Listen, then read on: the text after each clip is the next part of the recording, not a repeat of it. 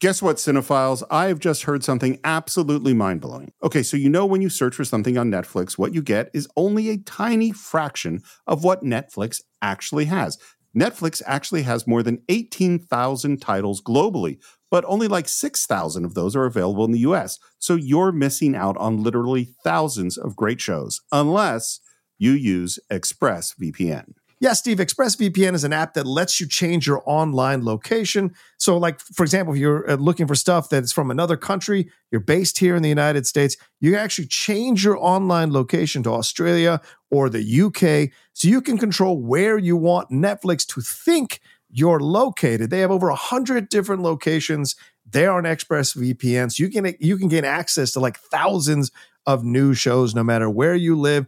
And this works with many other streaming services too there. You guys have Disney Plus or Hulu or Max or the BBC iPlayer, which is the one I use. I know I've used ExpressVPN to connect to Australia because I really love this show called Have You Been Paying Attention? I just put myself in Melbourne and I get access to it. You sign up using your email, but you immediately get access to the stuff. I've used the BBC iPlayer to watch a number of shows there on the BBC, like Law and Order UK and others. And sometimes this show Guilty that I love that screens there, when the new seasons pop up, because it takes like 4 months to get them on PBS, I watch them there using ExpressVPN. And it's incredible how easy it is and how simple it is to use. So why should you use ExpressVPN? Well, first of all, it is super fast. That means you can stream everything in HD with no buffering. It works on any device. So I'm an Apple guy, which means I've already installed it on my Mac, on my iPhone, on my iPad, and on my Apple TV. I'd install it on my Apple Watch if I could, and it encrypts your data. Now, this is hugely important because it protects your privacy and your security to keep you safe from hackers. So stop missing out on great TV and get thousands of new shows with ExpressVPN. We got them to give you guys 3 extra months of free use when you use our special link, expressvpn.com/cinephiles. That's expressvpn.com/CINEFILES to get 3 extra months completely free. Hello? May I have a word with Mr. Benedict? It's for you. Who the hell is this? The man who's robbing you.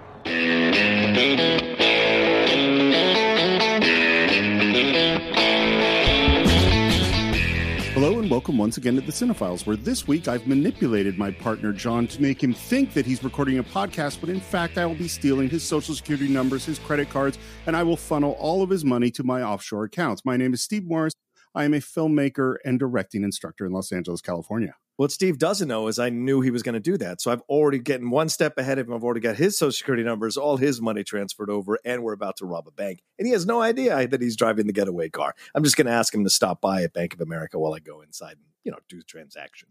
It's amazing how John has fallen into exactly doing what I want him to do. And of course, and I'm John Roga, writer, producer, and host here in San Diego and voiceover guy, and excited to be putting our suits back on, Steve, our nice shoes, and jumping back into this caper here in Las Vegas. Listen, if you're going to commit crimes, you might as well look good. That's what I say. Better to look good than to feel good. Yeah. And of course, we're talking about Steven Soderbergh's Ocean's 11 with a tremendous cast, one of the great heist movies of all time. And where we left off, there was some real trouble because it just came out that George Clooney, that Danny Ocean had been red flagged, and now Brad Pitt said he was off the job. Have you ever lost a job to a woman because of your situation with a woman? No. Okay. Fair enough. I mean, same woman for 30 years. It would have been tough to pull that one off.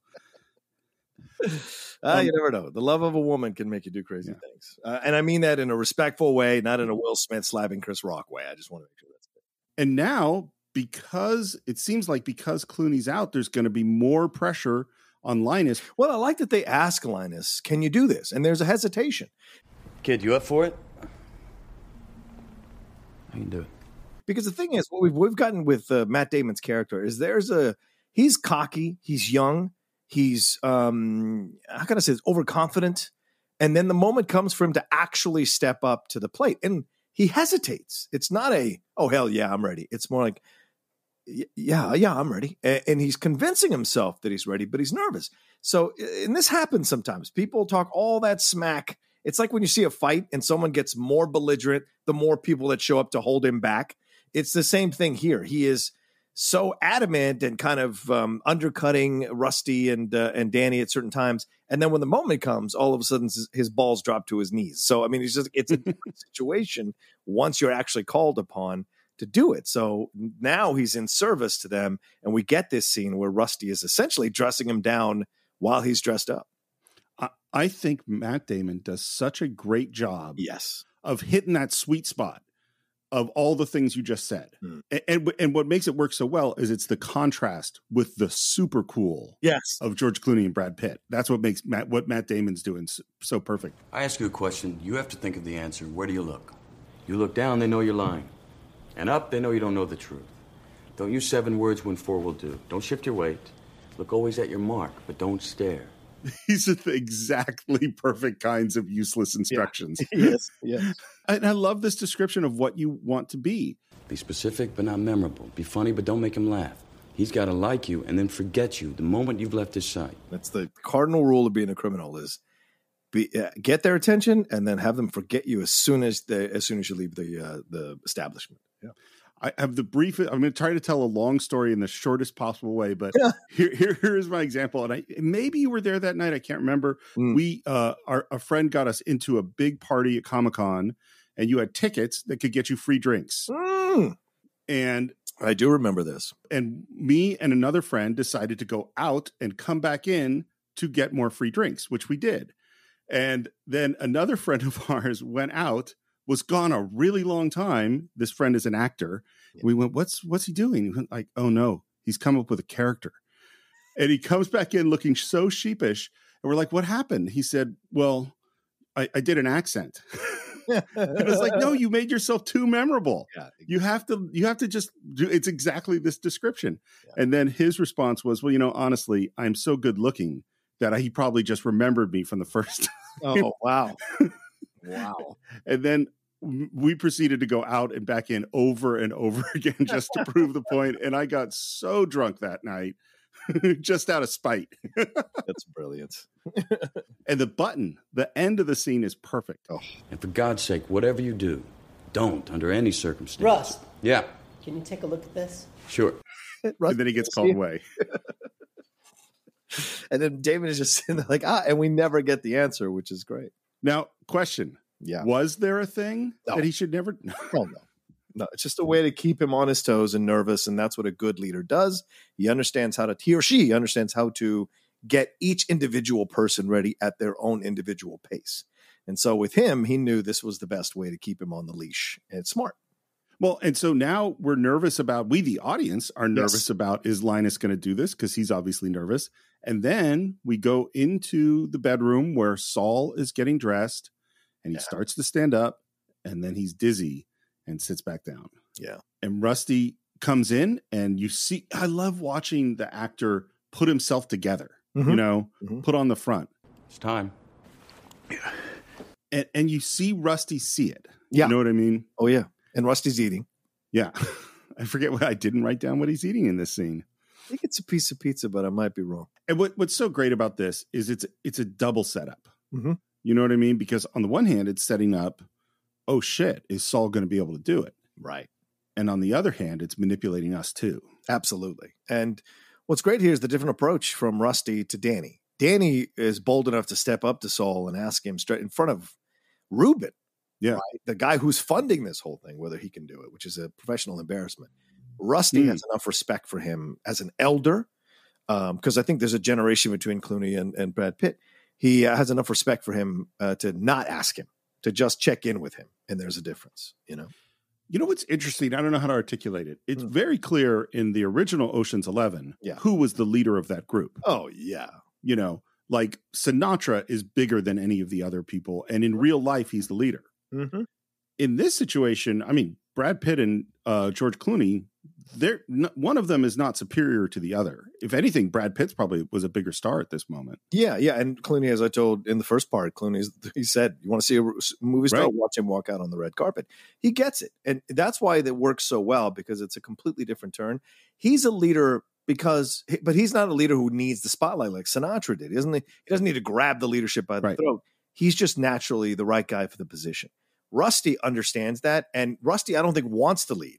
So he gets to sit on the sidelines a little bit, let Danny take all the hits, and he rolls up and is the cool one getting all these in the same way Dean was. And Dean adjusted for Sinatra. Dean took no shit off Sinatra, and he didn't want to lead, but he felt like he was just as equally popular in his own way. So it works. It's the dynamic is different yet similar to Clooney and Pitt in this movie. Well, and I think Rusty and Danny are completely equal. Yes. They are partners. You know what I mean? But part of the partnership is as they divide up the jobs. Well, Danny, you're going to make the speech. Right. You're the speech maker. That's your job. Yeah. The moment at the bar where he says, we think we need 11. We need more. That's the fact that he's got to get Rusty to be on board tells you they're equals. Yeah. They're totally equals. Mm-hmm. We cut to the boxing ring, and man, we got all those Vegas people in the audience. This is Siegfried and Roy are there. Wayne Newton's there. Steve Lawrence and Edie Gourmet are there. We see Angie Dickinson, and we see, we got Jim Lampley and Larry Merchant. It's like they got all the stuff you need to get for the boxing match. Yeah, absolutely. And this is a real boxing match that did eventually happen later on after the movie was over. This was pretty much the end of Lennox Lewis as a heavyweight champion. That's Vladimir Klitschko. Klitschko beats him and beats him, I think, a second time as well. And then Lennox Lewis retires. So this is a legitimate match that they were kind of setting up as well through the movie, promoting through the movie, which is brilliant. Just brilliant. It's crazy. And they were nervous. Like, what are these two guys who are going to have to fight each other? Be like in a boxing ring, all dressed up with all the stuff, Yeah. With the lights going out. It's a very busy night for me. Are we on schedule? I have no reason to suspect otherwise. My courier should be here momentarily. And we don't entirely see the Russian quote unquote henchmen that bring it in, but it's the Malloy brothers. Those guys show up throughout this whole sequence. Throughout this whole movie, playing multiple roles once they get to Vegas. Yeah. They are so memorable yet not memorable at the same time that no one notices that they're, working. He's the delivery guy who fights with Scott Conn on the floor. They're working, delivering food, room service. And then boom, this situation here playing his henchman. Yeah. And to the point where I go, man, they're really not paying. I think the Malloy brothers doing so many different jobs, a couple of them around Benedict. Yeah. Seems pretty risky to me. Probably, yeah. But we take the handcuff off the Malloy brothers. It goes onto Saul's wrist. It's something I don't think we've really talked about, the fact we're shooting in big casinos in Vegas. Oh yeah. This is an expensive shoot. Yeah. Well, and they can't shut the casino down. Yeah. So there's stuff going on around them. And it's not like the cheap, casino off the strip. They're in the Bellagio. Well, this is why you shoot in Vegas, though, isn't it, Steve? Because Vegas people aren't going to be that blown away by all those people being around. And look, who is noticeable? Clooney, Roberts, and Pitt. Really, those are the noticeable ones. And so you're not going to get, as long as people understand what it is, they're probably just happy to be in a film like this. And they have no problem being in it. So it's smart. It's smart. And, I don't know. I think it's brilliant. And like you said, Steve, there's no way they're going to close it down because that's expensive as hell. Yeah. What I think about is I'm just thinking about sound. I'm thinking about just all I'm moving your equipment around, people wandering onto your set. All that stuff just sounds really, really rough. And one thing that happens as we're moving through the casino is Danny Ocean gets spot by Terry Benedict. Find Mr. Wall selling Mr. Ocean's in the West slots. And then our Russian multi-millionaire guy, Lyman Zerga, is walking through the casino, and we hear, Saul Bloom, is that you? Oh, it's so great. Out of nowhere, the obstacles that pop up throughout this whole heist are just genius. Of course, a guy from Florida who's around his age, who's there playing at Vegas, would absolutely interrupt this situation. It's brilliant. So out of the blue. It's scary too. It's like real close to being bad. And we just hear Saul say, Mikhail Vladimir. And one of the Malloy brothers takes him away. Yeah, exactly. And now we're kind of in the back, and we've opened up that case, and we see these weird black crystally things, which we saw Basher working on earlier. And he asks them to lift up the things in the briefcase, examines it, And then in a very formal way, Terry Benedict says, "All right, Mrs. Zerga, I acknowledge that your briefcase does not contain any dangerous or illicit material, and I further agree to take custody of said briefcase and store it in my secured vault for a period of 24 hours. I like this moment a lot because he tells him that you can't come into the vault. Yeah. And he asks why not. And he says, Insurance for one, security another, but most of all, I just don't trust you." His demeanor completely changes after that guy yells Saul Bloom's name. Completely. He stares at him for a little bit after they get back, and and he tries to Saul tries to kind of reacquire the power in that situation, but Mr. Benedict, it hurts my wrists, the metal on his skin, all of that. And then when there's just a complete change, which is why, Steve, he's so cold when delivering the technical things, and then says at the end, "I just don't trust you." And so that's a little bit like, oh shit.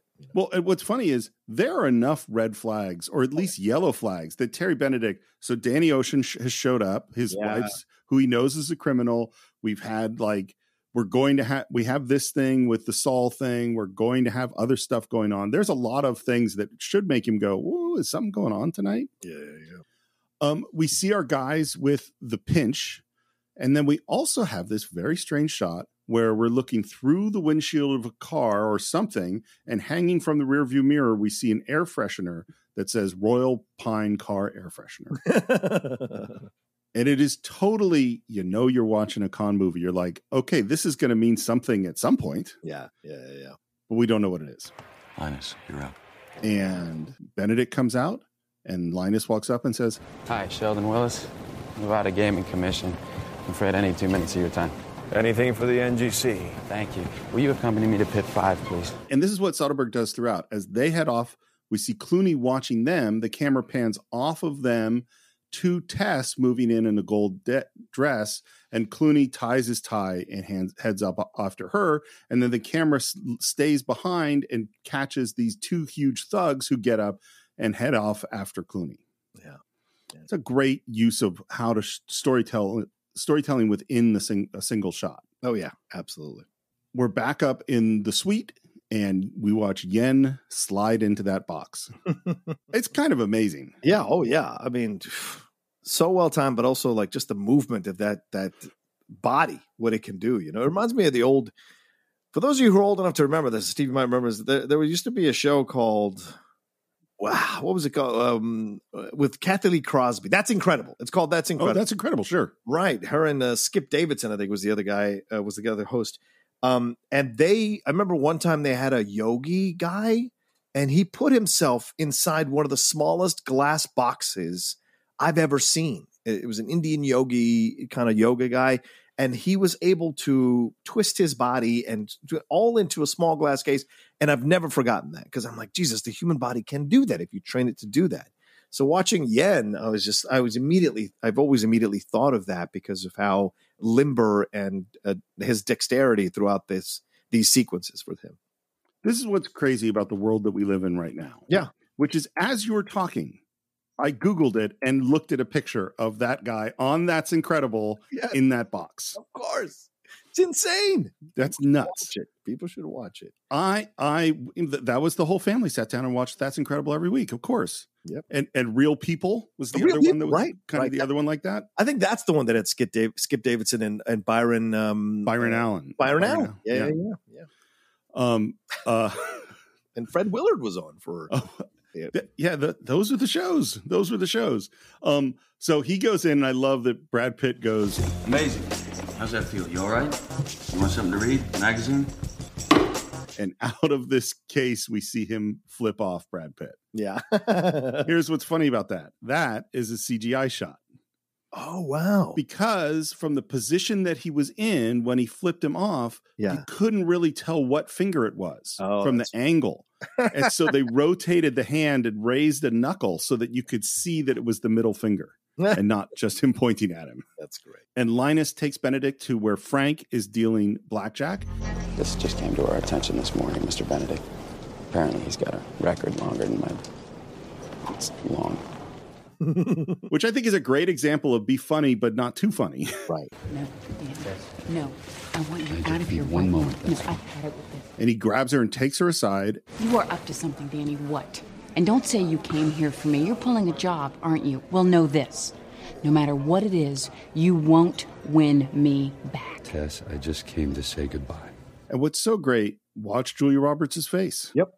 That's not what she wanted to hear. Yep. Like I said in the part one, the micro movements of her face are really incredible in this film because she doesn't have a lot of screen time, but she fills it with a character with depth and levels. And you see her playing that, as you said, Steve. She was defiant. Then Danny surprised her. And in a way, those are the things that always turned her on about Danny, you sense. And so she's not happy that he's moving on, which she's like the back and forth. She likes knowing that he might be out there wanting her, you know? And so it's a fun little game. But then, of course, you realize later on what he's actually doing. But I will say, let me ask you this, because you've had issues with, in past conversations with movies like manhandling women, he's grabbing her arm. You know, he's yanking her towards him. And although it is Danny and it's, you know, they have a past relationship, she's saying, get off me, don't touch me, like, you know, leave me alone, get out of here. He's grabbing her arm and trying to make her look at him. So did you have any uncomfortableness watching that now? Nope. Okay. And I think the reason is so there's a bunch of different levels. And the big one is like, well, what's is it, first of all, is it realistic within the characters? Are we handling it properly? Which I think it is. The second thing are we trying to say that Danny is abusive towards Tess in some way? And I don't think we are. Does Tess feel abused by him pulling her aside? I don't think we do. But the main issue and where I do have problems with it is, what is the viewpoint of the filmmaker? Right. You know, are we saying and I don't think this is a violent moment or anything. It's someone, you know, with some strength, but just pulling someone aside. Right. You know, it's like there are other things if we think it is fun or, you know, thrilling to watch some kind of abuse, that's where I start to have problems with it. Right. But he is using her because he's, you know, absolutely. He's grabbing her to move her towards him to hear him out, and so he can drop the phone in her pocket while he kisses her. Absolutely. Well, this is the thing. You know, there's the moment in Goodfellas where he beats the guy up and then hands the gun to what's her name, and she says, "To be honest, it turned me on." Karen. What? How do you not remember Karen? Karen. It's Karen. Hands it to Karen, and she says, "To be honest, it turned me on." Yeah. You know, there's something about Clooney's criminality or Danny Ocean's that Tess likes. Yes, absolutely. And there's nothing wrong with that. I want to make it clear. We're not making generalized statements. And nowadays you have to be careful about that. There are some people, regardless of gender, who like a little bit of the thrill in a relationship, whether good or bad. There are some people, and that's okay to say, you know. Well, I think we need to acknowledge the fact that there's no morality around what turns you on. That's just what turns you on. As long as you're not, you know, hurting someone against their will. Exactly. Yes. What you do, that's where we're getting to a question. If you're acting on things with other people without consent, that ain't cool, you know? Yeah. But there are people that are into some things that aren't things that I'm into. Yeah. And if they find each other and enjoy it, I don't care. Yeah. Exactly. You know? And just going back to Julia Roberts' acting just for a moment is like people who think that acting is an easy job. Think about trying to do this. Like you're saying one thing, part of you wants this person to go away, part of you doesn't. The part of you that doesn't is bubbling to the surface, but you're trying to keep it down and you kind of want them to kiss you, but you don't want them to kiss you. Yeah. And now you're going to do all that with like 4 words and that's it. Or silences. Or silence. Yeah. That's hard. It is hard. And she does a great job. And I love too that when he leans in to kiss her, it looks like maybe he's going towards her lips at first, and you can see that's what she wants. Yes. And then you could see the disappointment when he kisses her on the cheek. Yep. That's a lot of stuff going on. Yeah. And then just as he leaves, we hear, Mr. Ocean, Mr. Benedict would like to see you. I thought he might. Those big guys take him away. Yeah. Now we're in a room with Terry Benedict and Linus, and Frank is sitting down. Mr. Benedict, I'm afraid you've been employing an ex-convict. And under his breath, not so under his breath, Frank says, the NGC goddamn cracker. So Some of this is in the script. But a lot of this is Bernie Mac. Which is great. He's so the whole just kind of mini rant he does on Linus's racism. Oh, so good. Want me to get on the table and dance? You like me to shine your shoes? Want me to smile at you? But you definitely won't let me deal the cards. The one that is from the script is... You might as well call it White Jack. But the hand brush away. Oh, it's the best. That he does is so quickly. Like a little child going, I don't want to hear from you. You know, it's so hilarious. And Linus, trying to defend himself, says... You, sir, of all people, know that we at the NGC have always supported the hiring of colored... Oh, man. Frank attacks him, bumps him up into Terry, and that is, of course, where Linus picks Terry's pocket. Yeah. And now we have to deliver the package, which means that we have to get the box that has yen in it back inside to go down into the safe. Yeah. And I want to talk a little bit more about how Steven Soderbergh shoots a movie, which is that, as we said, he frequently is figuring things out on the set. He likes the actors, which is exactly what I don't teach my students, because they're not Steven Soderbergh. And it's usually planning things out in advance is what saves time on movie set. So he gets to this shot and he doesn't like to storyboard. He wants to see what the actors are going to do. And what that means is that he says that a lot of the times the DP, director of photography, which is Steven Soderbergh, is waiting around for the director, which is Steven Soderbergh, to figure out what he wants to do. And the director of photography, Soderbergh, is angry at the director, Soderbergh, for taking up so much time. And we have this little shot where all we have to do is we have this box and the guys are going to say they lost their card key and they're going to argue about it. And then they're going to take the box inside. Right. And that's all the scene. He couldn't figure out how to shoot it. Wow. He spent 90 minutes trying to figure out the right way to shoot this scene. Yeah. 90 minutes in a casino on a movie set money is just flying away. Yeah, I can only imagine. Yeah. And what he finally decides, and this is what I love about it, is he went, this scene is not actually about the Malloy brothers. Mm-hmm. It's not about the guards that the Malloy brothers are talking about. This scene is about a guy in a box, in a cart. Mm-hmm. And so the camera is on that the whole time. We don't actually see the conversation. Right. That's what took him 90 minutes to figure out. Yeah. That makes sense. Yep. The choreography at all. Yeah. Yep. And what it is that the Malloy brothers have forgotten their cards and they basically convinced the guards who are taking Saul's briefcase down to the vault to also take this, the cart that has yen in it. That's what goes on. Okay. And Saul, speaking of it, he's watching all this on the monitors and he's starting to look bad. Starting to sweat. Yeah. And he's taking some pills. This is for our benefit too, which I think is hilarious now. Well, and I wonder too, maybe he took a pill that's making him sick. Oh yeah. I didn't think about that. Yeah. That's a good point. And as Benedict and Linus and Frank are walking out, Linus has forgotten his pager. You know your way back? I do. Good. So he's going back to get that. And then we cut to again, the camera in the perfect spot because we see the silhouettes of the two big guys and framed perfectly between them is Clooney. No cameras in this room, huh? Yeah. Don't want anybody seeing what goes on in here.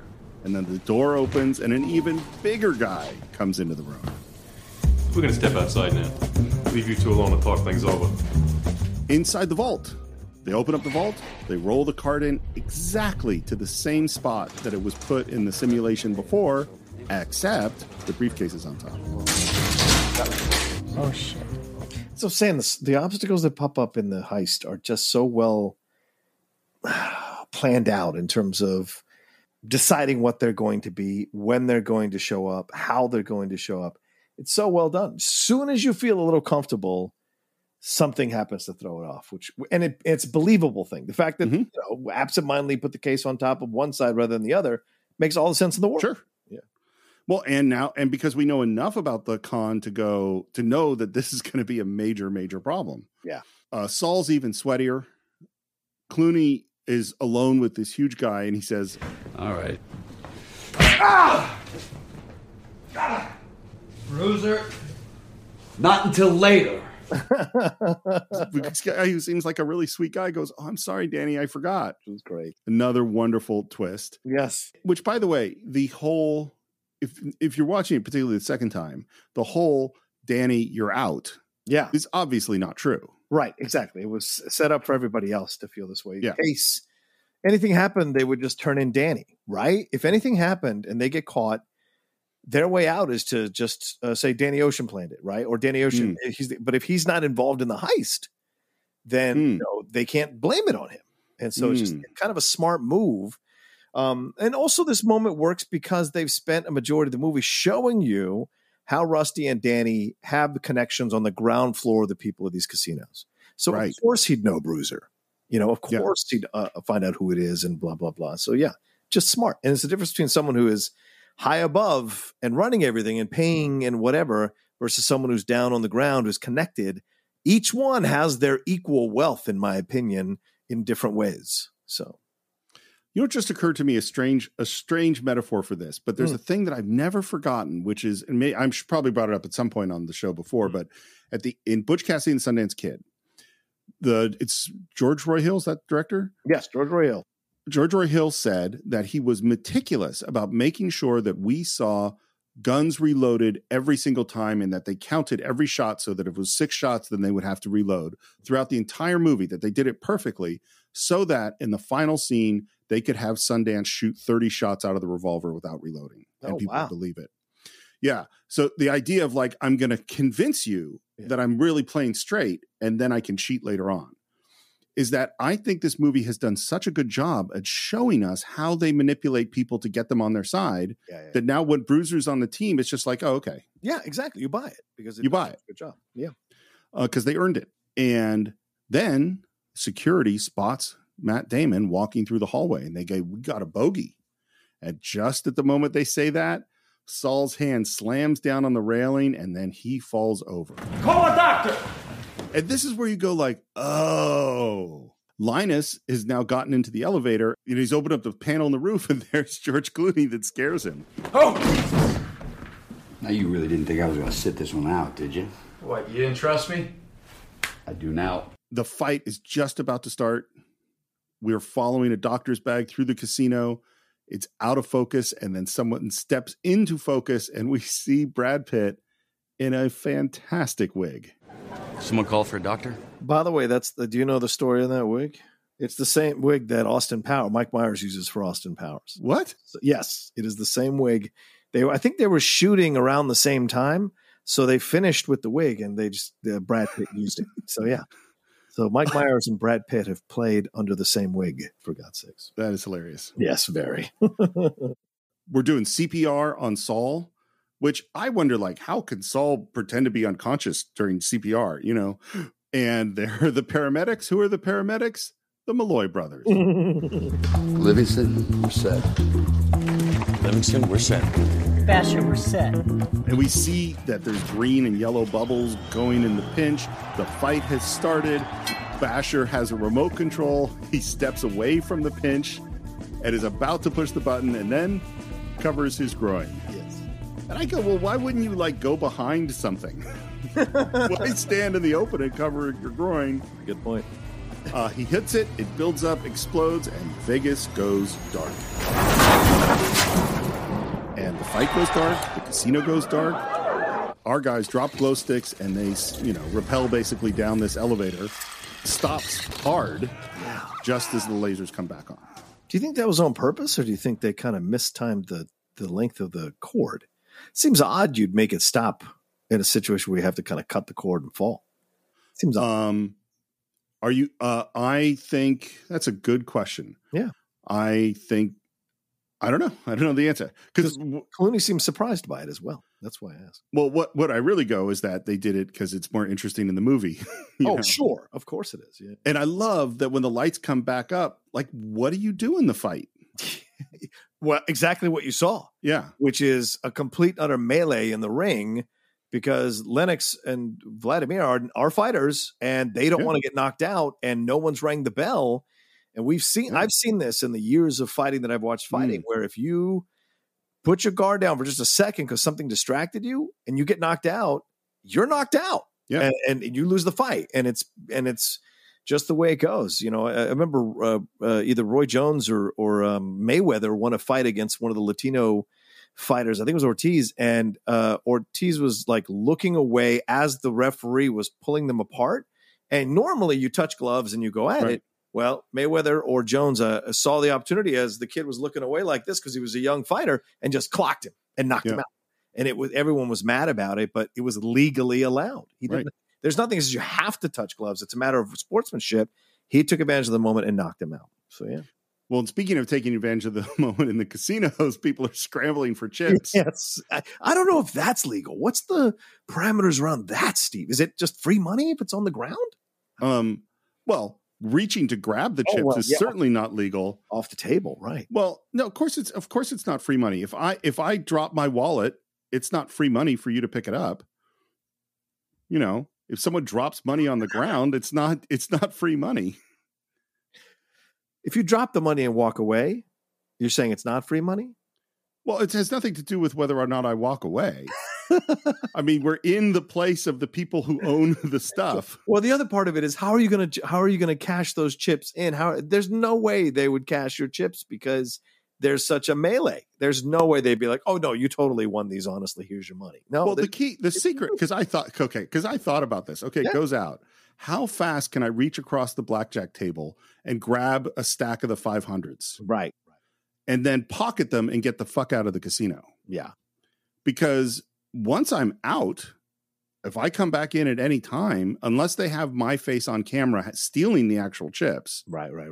That's money. So you're allowed to take the chips out. I see, again, I don't play, I don't gamble. So you're allowed to take the chips out of the casino and then you can keep them and then bring them back later and play with them. You're allowed to do that. Oh, wow. I don't know if there's an actual rule about it, but I literally have a $5 chip in my bedroom because I forgot to go to the fucking cashier before I left Vegas the last time. Right. So yes, you're certainly allowed to, and frequently you can go to a different casino and they'll cash that chip. Wow. Okay. Yeah. You know why? No. Because they want you to play in that casino. That's true. That makes sense. Yeah. We'll take your money. Yeah, absolutely. We'll totally take your money. Anyway, but needless to say, there's pandemonium. And then Yen is opening up the top of the thing, and you hear the chain of the handcuff go down, and the briefcase is about to go down, and he manages to catch it, of course, just before it hits the floor. Down at the bottom of the elevator, we open up the doors and see the two guards in front of the safe. They slide a thing like the thing in Die Hard over there. Yeah. And I love that Linus is ready to go, and he goes, nope, not yet. And they wait a second, open up the door, and the guards are all out, knocked out. So I assume it's gas or something like that. Yeah. But they don't have gas masks. So was it just the last of it that got them and now they're safe? I think this is a flaw. They go to this big, huge round door outside the safe, and we hear 95-pound Chinese man with $160 million behind this door. And up watching on the monitors, they again say $10 he shorts it. No bet.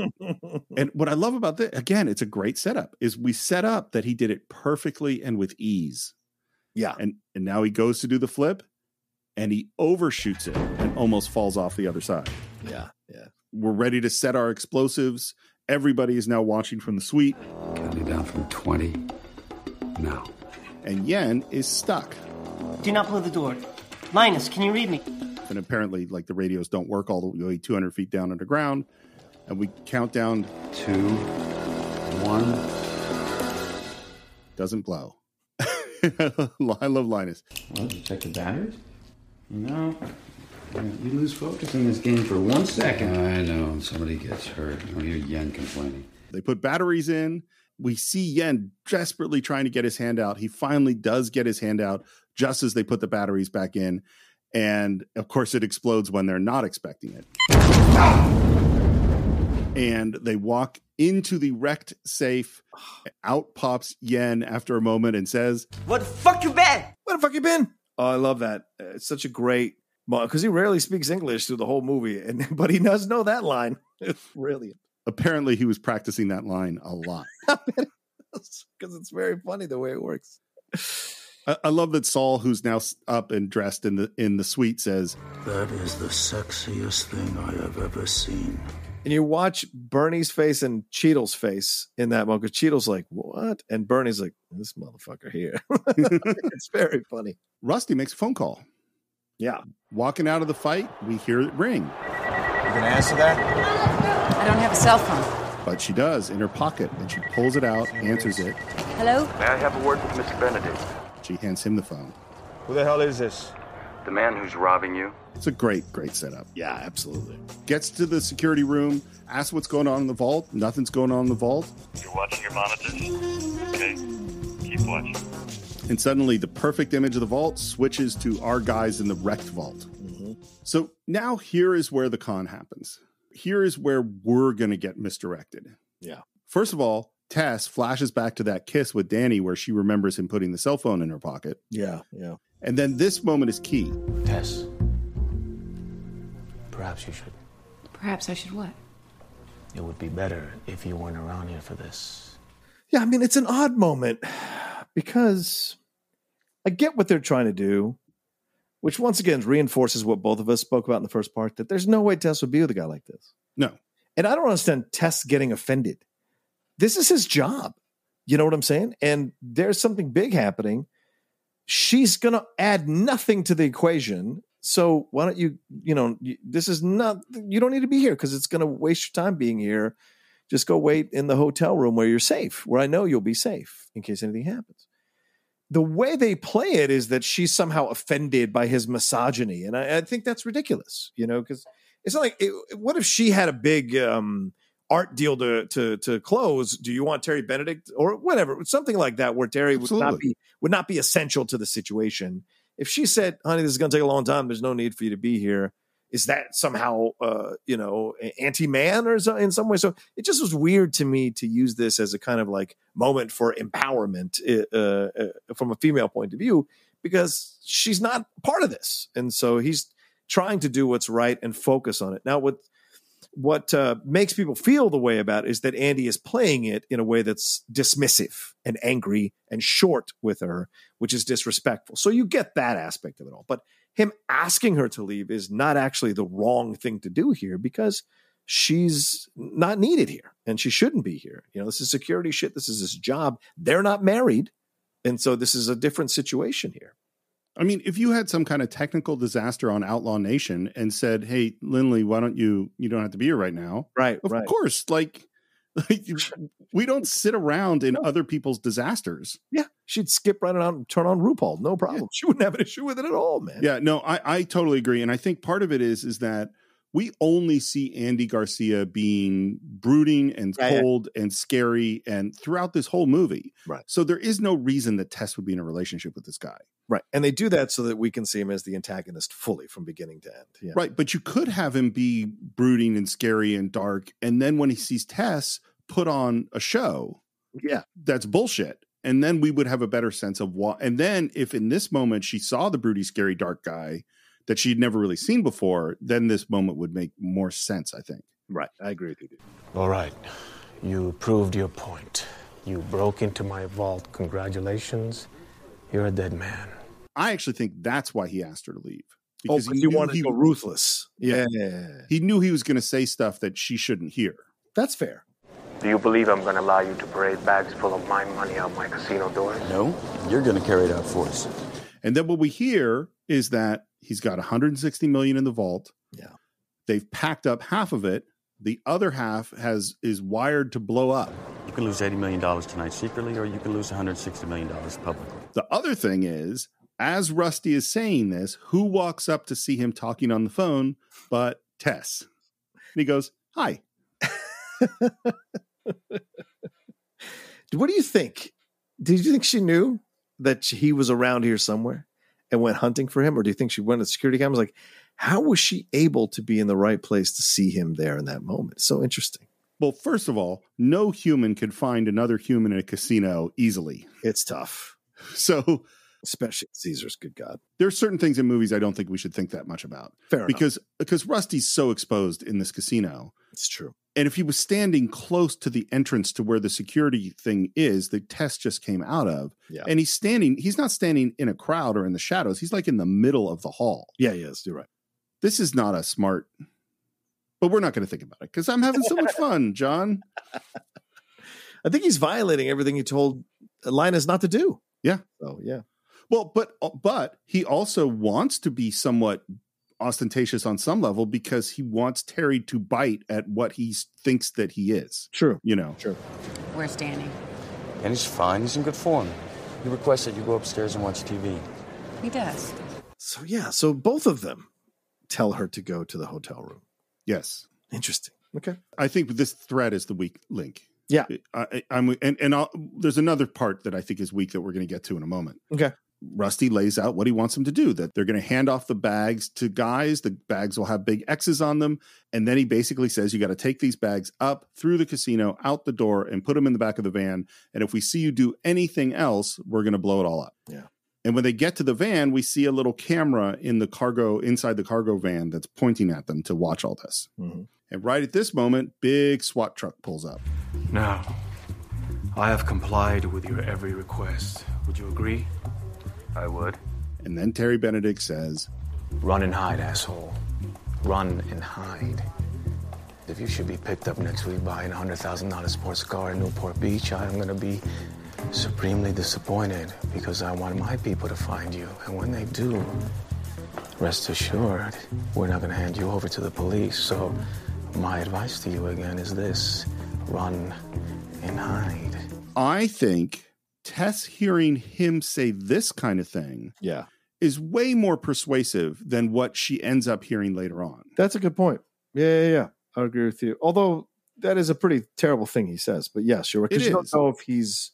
Well, we'll get to that when we get there. Yeah, we'll get there. So we get everyone in position. The SWAT guys are rappelling down through the elevator shaft, and we're going to cut the power just as the SWAT guys show up. We cut the power. We hear gunfire and voices. We turn the power back on, and what we see is total chaos. It appears a high explosive incendiary device has been detonated. I repeat, has been detonated. And Terry gives the order to take the van. So cars come in and surround the van at the airport. They shoot out the tires. And Terry now down in the vault. Yeah. Sir, our search has yielded no suspects. Nor are we able to determine at this time how they entered or exited the premises. Well, the voice that sounds familiar, Steve. And the way it's shot, we're really just looking at Terry. We're seeing just kind of silhouettes of the SWAT guys. Yeah. Now, did you have any clue of what was going on? As soon as I heard his voice. Yeah, it's a terrible truth about me. Like, I can pick voices out of anywhere. So I knew it was him. The same thing in Seven. I knew it was Spacey before it was Spacey. Right. And so it's a good thing and a bad thing. But yes, I knew it was him immediately. And I was like, oh, this is going to be fun. Let's see. And they don't play it in a way that even if you do know, you're going to be out of the charm or the joy of this stuff. So it's not played where, like you're kind of somehow locked out from enjoying it with the rest of the audience. So with Spacey, I totally knew because his voice is so recognizable to me. But this one I didn't. Oh, okay. I didn't catch it. Take him in out. Sir, may I suggest you stand outside until the bomb squad's in. It's your vault. Blue team, move it out! And they open up the van. There's nobody in that van. And I love that we cut to Casey Affleck and Elliot Gould sitting in the car. And Casey goes, okay, I just want to try something here for a second. and the van moves. Oh, no. Enough monkey business. Do it already. And they blow up the back of the van, and we just see paper everywhere. What do you mean there's no money in the bags? They say the bags were filled with flyers, sir, for hookers. And now back in the safe, we look around and see, oh, there's some money there a little bit, and there's also flyers for hookers. And he's looking down on the floor of the safe where it says Bellagio. Cue up the tape to the robbery. Does it say Bellagio on the vault floor? No, it doesn't. I don't understand. We had it installed on Tuesday. The images we saw of those men robbing us was a tape. This is, of course, the Ella Fitzgerald. Is it live or is it Memorex? That's what this is. Yeah. By the way, here's a question. How did they get all those flyers into the vault? Didn't they come in with 6 giant bags? Yeah. Because that's them carrying their equipment. The SWAT guys. Yeah, SWAT guys came in with the bag, and no one's going to question them because there's probably rifles or whatever in there, grenades, whatever. Sure. Yeah, you're right. Yeah, that's a great con moment. Oh yeah, fantastic. Because it's hiding in plain sight, which is genius. And then we cut to the SWAT guys walking out with big bags. And now we go through the flashbacks to show us what happened. We see that it was our tech guy who answered when they called 911. That Saul is one of the SWAT guys who's going to rappel down this through the elevator shaft. And then finally, we see that air freshener hanging from the rearview mirror is in fact in the big SWAT van. Yeah.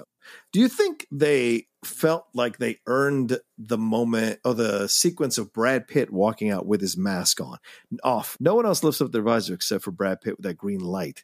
Do you think they did that so that the audience knew it was Pitt? And that's like you said, like you didn't know until you didn't know when he first spoke and whatever. So maybe that was done to let people know, oh, I see it. The SWAT team is led by Rusty, blah, blah, blah.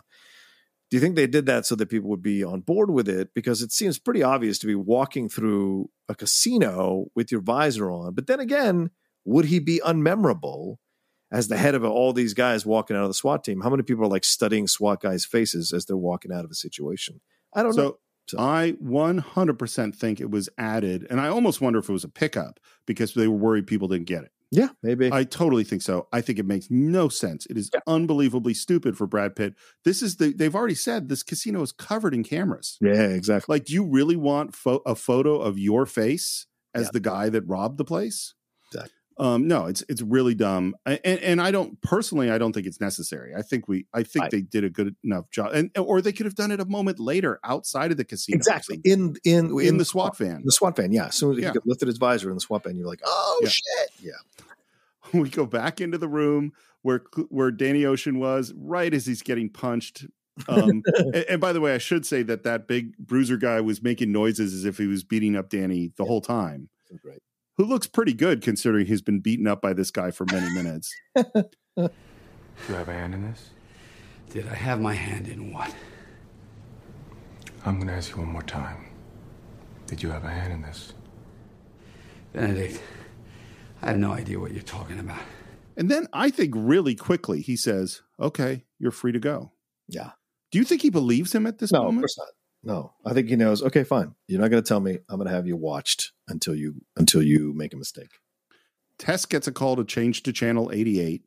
She really, it really is true. She has, despite doing a great performance and really good in those scenes, she is just a pawn through the entire movie. Yeah, it makes you, I mean, she's friends with these people. She's big friends with Clooney. So it makes me feel like, you know what? Have some fun, hang out in Vegas, your star power. You don't have to do much and bring your natural talent to what we're doing. And then you're out. You know, it's not a long shoot for you. So no. It's probably, since it's a big movie, it was probably a couple of weeks work. Yeah. You know, on a small movie, this would be like 4 days work. Yeah, you're probably right. So it's like, you're going to have, and the scenes she does get to play are really good. They're really well written. Yeah, exactly. But as a character, there's not, she doesn't do much, Yeah, a 2022 version of this would be completely different for her character, for sure.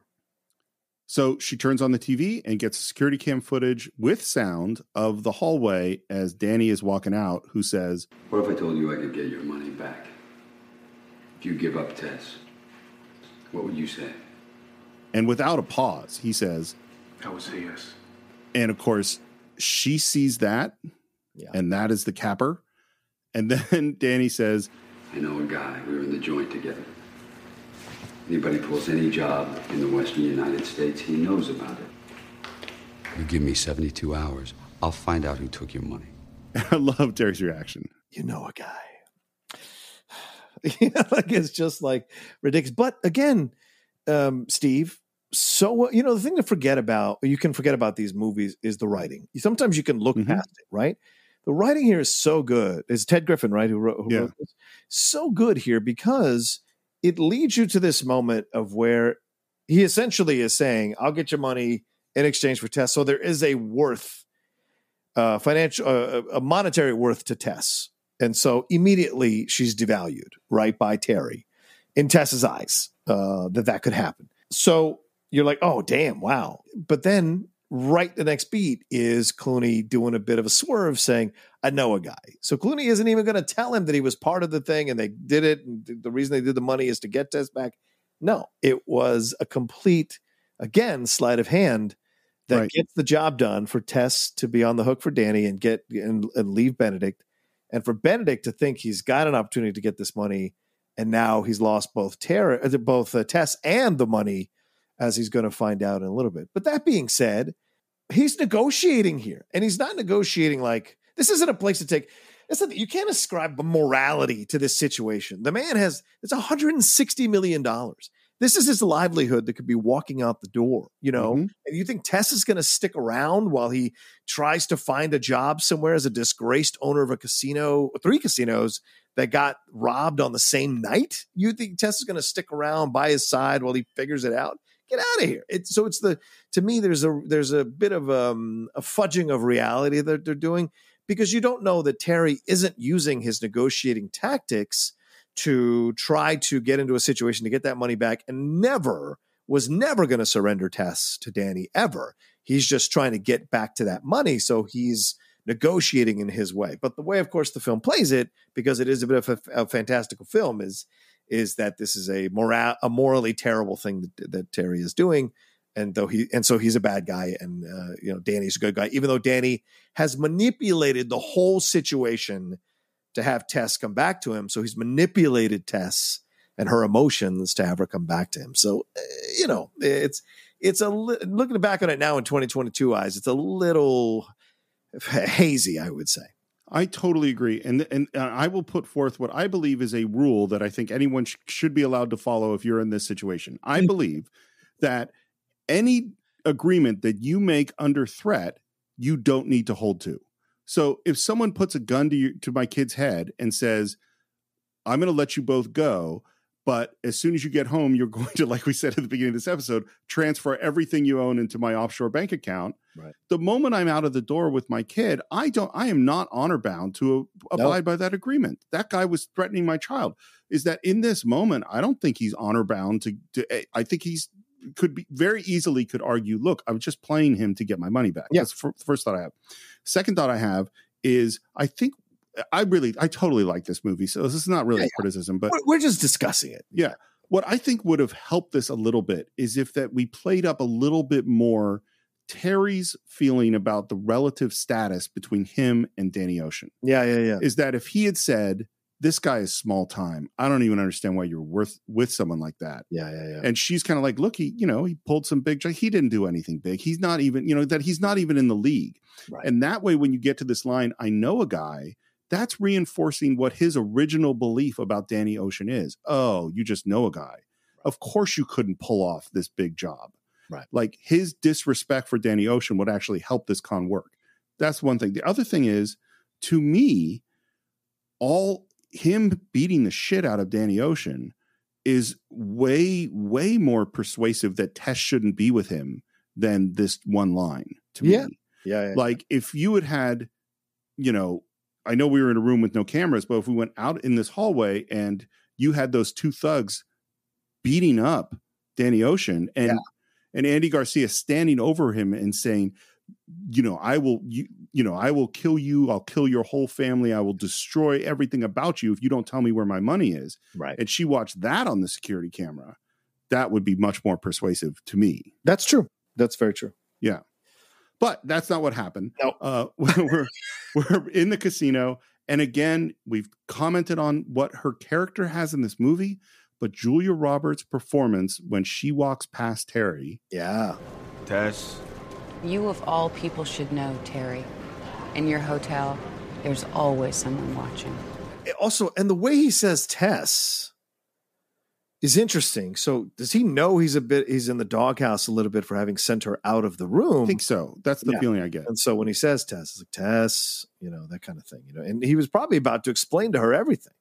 Look, I didn't want you there because there's no need for you to be there. And I didn't want you to have to hear me say the things that I need to say in order to keep my reputation and keep these 3 casinos running. And I didn't mean what I said to Danny. That was me just trying to get closer so I can get that money back. And, I have to answer to a lot of people, that kind of thing. The weird thing, though, about this line is that her saying that someone's always watching, hasn't she just pegged Danny? Yeah, right. Good point. She just proved that he did this thing. Yep. And of course, Terry says, call up the parole board. I'm sure that Danny's violated his parole. Anyway, she walks away. I think it's Rachmaninoff that's playing. Her performance walking through the casino And there's like a moment where she stops and then starts to go again. Yeah. It's really good. Yeah, agreed, man. I love that the SWAT van kind of pulls into the dark space, uses silhouettes and shadows really, really well. And then we see our guys walk out into the gold light, looking at the Bellagio, just with the music, just as the Bellagio's fountains go off. Outside, we see Danny Ocean being taken away by the cops. Wait, that's my husband. Tess, I told you. I knew what I was doing. I didn't. How long will you be? 3 to 6 months, I guess. Can't deny it's a sweet moment. It is. It's very sweet. And the fountains at the Bellagio are kind of dancing to the music. And originally in the script, this was going to be the other 10 guys kind of celebrating and partying as they walk through the strip. And they didn't do that. And again, what they're going to do is they're going to go stand and watch the Bellagio's fountains. And again, Soderbergh said, I want Brad to be the first one to leave and Carl to be the last one to leave. Other than that, go and stand wherever you think you'd stand, leave whenever you want to leave, do whatever you want to do. Yeah. This scene of them all just there, watching the fountain, in the music, in the silence, it's so great. Yep. Just wait till you see Ocean's 13, Steve. So I am halfway through Ocean's 13. Oh! I am enjoying it. I'll finish it tonight. And Good. Maybe that should be our next short. Yeah, I'm down with it. Let's do it. I'm down with it. I love that movie. And so Brad leaves, and slowly, one by one, they leave. Linus is the second to the last, which I love because it's the new guy and the old guy. Yep. And then he leaves, and it's brilliant that we're left with Saul. And he looks, and he smiles, and then finally he walks away.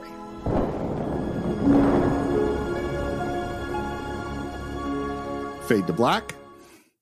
Title comes on the screen. 3 to 6 months later, Rusty is leaning on the fence, eating a burger. Out comes Danny, still in the tux. I hope you were the groom. Ted Nugent called. He wants his shirt back. And I love that as they're walking out, we hear, where are they? Back row, silver sedan, 10 o'clock. Because, of course, they're being followed. Stopped and picked up your personal effects. Hope you don't mind. Danny looks in the window, says, I'm not sure these belong to me. And what is his personal effects but Tess? We need to get Rusty a girl. There's a women's prison down the road. I love that joke. Such a great joke. It's really funny. Mm-hmm. And what does she have on her hand but her wedding ring? This is great. And, you know, Steve, costuming is so important in movies. We sometimes talk about, we don't always talk about it in the show, but like Tessa was introduced to us in these very like, how can I say this? These strong colors, these tights, pencil thin skirts and the professional blazers and what have you. And then even later in the gold dress, very proper, very high class, right? And when he comes to visit, or when she comes to pick him up from prison, she's wearing a nice simple sweater and a skirt. And so and the colors are more vibrant. They're happier colors. So there's a difference. And it's subtle, but it's brilliantly done by the costume designers in these moments when they make a switch in a character. It just works so well. I think it works really great. And they pull out and they are followed by, the guys following them. Yeah. And I am shocked that they didn't run one more con. I am shocked that the Malloy brothers didn't have an identical car or something and pull out so that they followed the wrong car. It just seemed like they should do one more clever thing right at the end of the movie. Maybe they wanted to leave it open-ended for a sequel, unfortunately. Yeah. So we have reached the end of Ocean's 11. I really like in the credits that Julia Roberts' credit says, and introducing Julia Roberts as Tess. That's fun. It was well reviewed, but not amazingly reviewed. It had a budget of $85 million. An opening weekend went to number 1, and it grossed $450 million worldwide and is a beloved heist classic. Yeah. And that is all I have about its reception. Oh, really? That's it. That's the whole thing. Okay. Yeah, it's such a great film. But yeah. I will try to give my final thoughts. Sure. We spent a lot of time over the last many, many months now talking about a lot of serious films. Yeah. And that's great. And I think films can say things that are important. Yep. But that's not the primary job of movies. I actually don't think the primary job is to say important, deep truths about society. I think the primary job of a movie is to entertain you. And this movie is so entertaining. Top to bottom, beginning to end. All the performances are great. The casting is great. The music is great. The script is fun. Steven Soderbergh's camera work is great. The costumes are fashionable and elegant and stylish. The locations obviously are beautiful. It is just a fun ride from beginning to end with constant surprises and twists and a lot of intelligence. And this is one I'll watch many, many times. Yeah. And enjoy it. Yeah, absolutely. This is, as we said at the beginning of the first part, this is one of those cool movies. You can put it on at any time you're down or you're not feeling, and I don't care what kind of person you are. If you can connect to a movie, you can feel cool by osmosis when you watch a movie like this. And that's what's so great. Clooney is such a charming protagonist, and Rusty is such a great two-man to his one man, and it works so well. And they have great chemistry with everybody else in the cast. You can tell the cast is all there in service of the piece. And you introduced Andy Garcia playing a great villain here. He's played villains in the past. Nice to see him play that color again. And Julia Roberts is doing the best she can with the small amount of screen time that she gets, and a caper that actually challenges you logically and challenges you and interests you. And yes, you might find holes in it, but the holes aren't big enough for you to fall through and be out of the movie. Right. And that's what's great about this film. It's impeccably written, impeccably acted, impeccably directed. It absolutely gives you the fantastical view of Las Vegas when you're watching it and makes it feel cool, even though if you ever visit, it's not as cool as you think, unless you're a high roller. So I like that you get a little taste of this fantasy world, what Vegas can be, because there's no way these guys would pull this off and get away with it for sure. But it's an incredible, fun fantasy, and that's what films are all about. And it inspired a Japanese musical. It inspired an Indian version of this, I think, in 2014. So that tells you its overreaching global effect, that it's able to influence other countries to create films like this that are in essence an homage to how great people felt watching these movies. So it's such a great film, and it's Clooney at his height. It's Brad Pitt at his peak. It's Julia Roberts at her peak. It's a lot of people that are stars at their peak, including Soderbergh as a director. And it's fun. It's a fun time capsule to revisit and enjoy. And if you are a screenwriter, this is, as Steve said, he rues that he didn't watch this for the assistants. But it's a great lesson to watch. It's a great class, rather, to watch and take notes from to understand how to construct something difficult like this and make it work, make it charming, make it enjoyable, and make it something you want to rewatch over and over again. So that is what we think of Ocean's 11. Of course, we'd love to hear your thoughts. You can visit us on Facebook, do a search for the Cinephiles. You can follow us on Twitter at Cine_Files, Instagram, the Cinephiles Podcast. Of course, we'd love you to subscribe to the show if you haven't already done so through Apple Podcasts, where you can leave your reviews. On YouTube, you can leave comments on individual episodes, which is really fun. You can also review the show on Spotify. If you haven't seen Ocean's 11 and now that we've ruined everything, you can go to cinephiles.net, where you can buy or stream this film along with every other one we've reviewed. On patreon.com/thecинephiles, you can support the show, which we really, really appreciate. You can listen to our Cinephile short, including our upcoming short on Ocean's 13. And if you want to follow me on Twitter, it's SR Morris, Instagram, SR Morris1, Enterprise Incidents for your Star Trek needs. And since we've been talking about it, I'm going to plug my two Con movies. The first movie I ever wrote that got made, starring Seth Green and not Brad Pitt, but Brad Rowe, is called Stonebrook, and it is available some places, I think, and it's pretty good. And if you want to see The Assistants, it is for free on the Cinephiles YouTube page. So just search for Cinephiles on YouTube, and you can watch The Assistants, which stars Joe Mantegna, Jane Seymour, and Stacy Keach. John, how would people find you? Bro, I totally forgot about Brad Rowe. He is the Bruce Lee to Bruce Lee. I mean, to Brad Pitt's Bruce Lee. That is hilarious. And he's worked like Skeet Ulrich is the Bruce Lee to Johnny Depp.